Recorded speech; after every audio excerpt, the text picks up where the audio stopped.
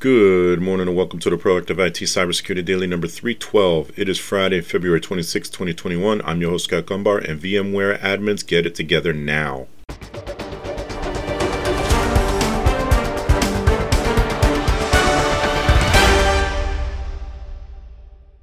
This podcast is brought to you by Nuage Tech, a client-focused and security-minded IT consultant based in Central Connecticut. You can visit us at nuagetech.com. That's nwajtech.com. Good morning. We've reached that point in the week that most of you look forward to. It's usually one of my busiest days. But, if it's slow for you and you get the rest of the weekend off, good for you. By the way, I'm not at all upset by that. Wherever you listen to this, if you could share, comment, or review, that would be spectacular. If you do that, we'll come back on Monday and start a whole nother week for you.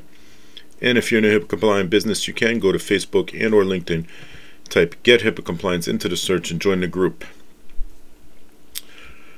All right, let's jump into it. First up, Cisco has released some security updates to address a few different vulnerabilities. We have Cisco Application Services Engine unauthorized access vulnerabilities, Cisco NX OS software unauthenticated arbitrary file actions vulnerability, and Cisco ACI multi-site orchestrator application services engine deployment authentication bypass vulnerability.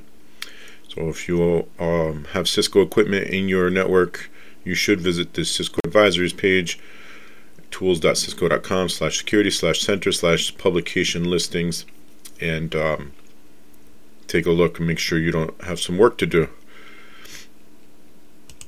By the way, those vulnerabilities, at least one of them is a 10 on the 1 to 10 scale for severity. So you'll want to address it immediately.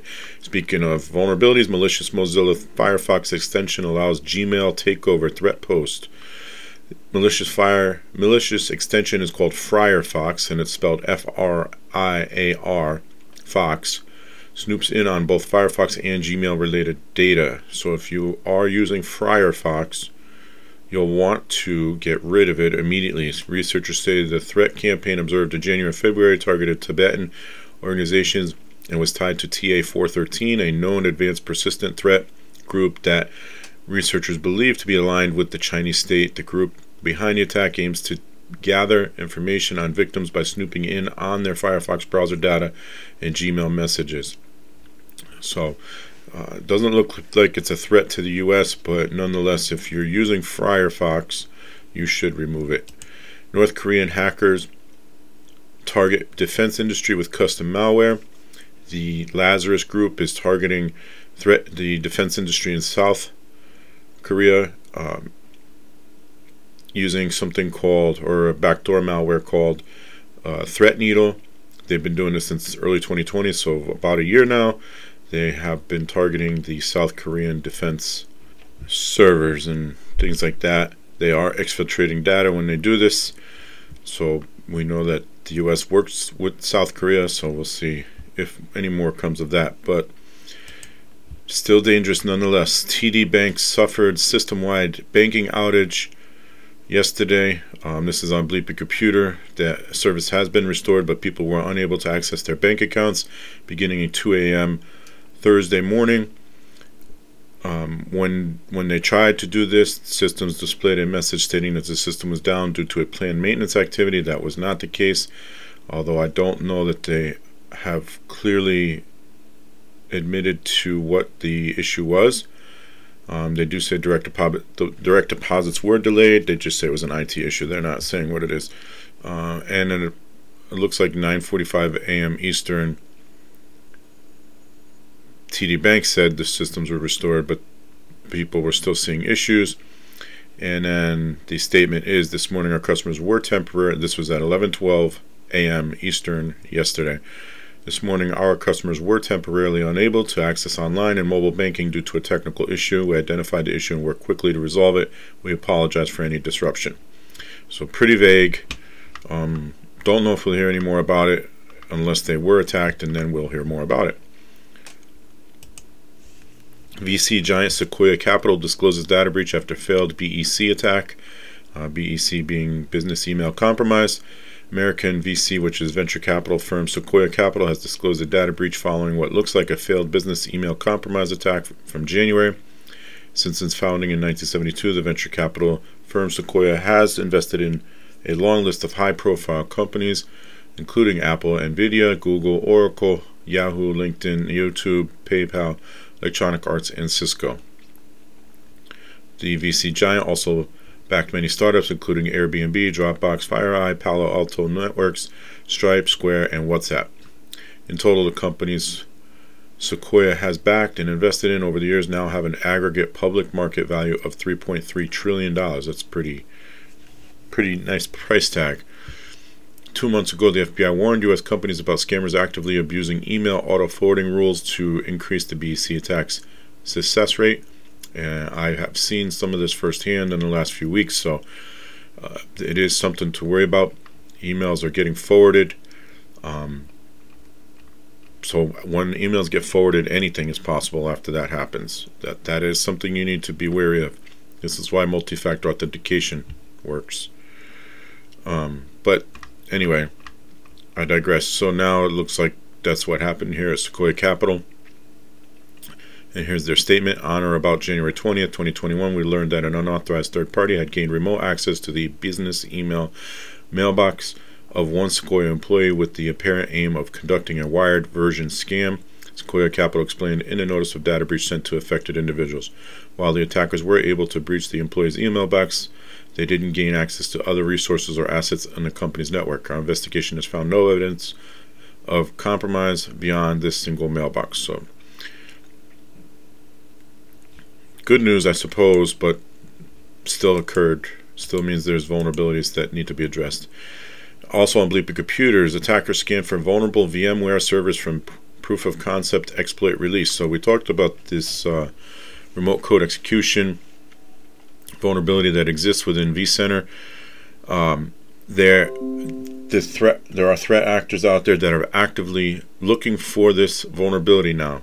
So that means if you have not patched, you're in trouble. Now the vulnerability became public knowledge just a day ago, and people are already scanning to find this vulnerability. That means you will have no time to waste. You need to get it patched right now if you have public-facing VMware servers. That is not good news. March 1st is approaching. It is Monday. Monday will be March 1st. That means that is the deadline for reporting the 2020 small business healthcare data breaches. Those are the smaller data breaches that occurred between January 1st and December 31st of last year. If your healthcare provider was breached with less than 500 records, then you have until Monday to report that from 2020. If it was more than 500 records, you were supposed to report it within 60 days. Less than 500 records, you have until March 1st of the following calendar year. So if you have not done that and you were impacted by a breach in 2020, you have some work to do before Monday. Don't take tomorrow off.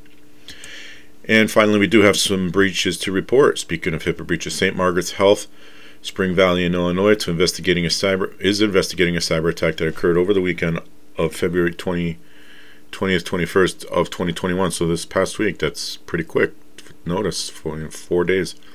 The security breach was detected by the hospital's IT team on February 21st, and the hospital computer network and all web-based applications, including email and its patient portal, were shut down.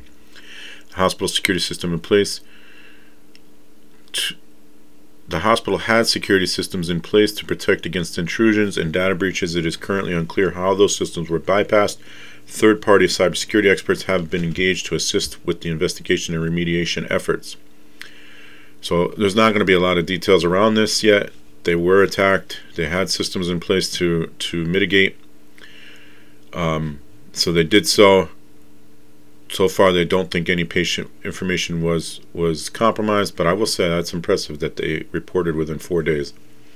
Personal information of 1,454 residents of Pitkin County in Colorado has been exposed online and could potentially have been accessed by unauthorized individuals.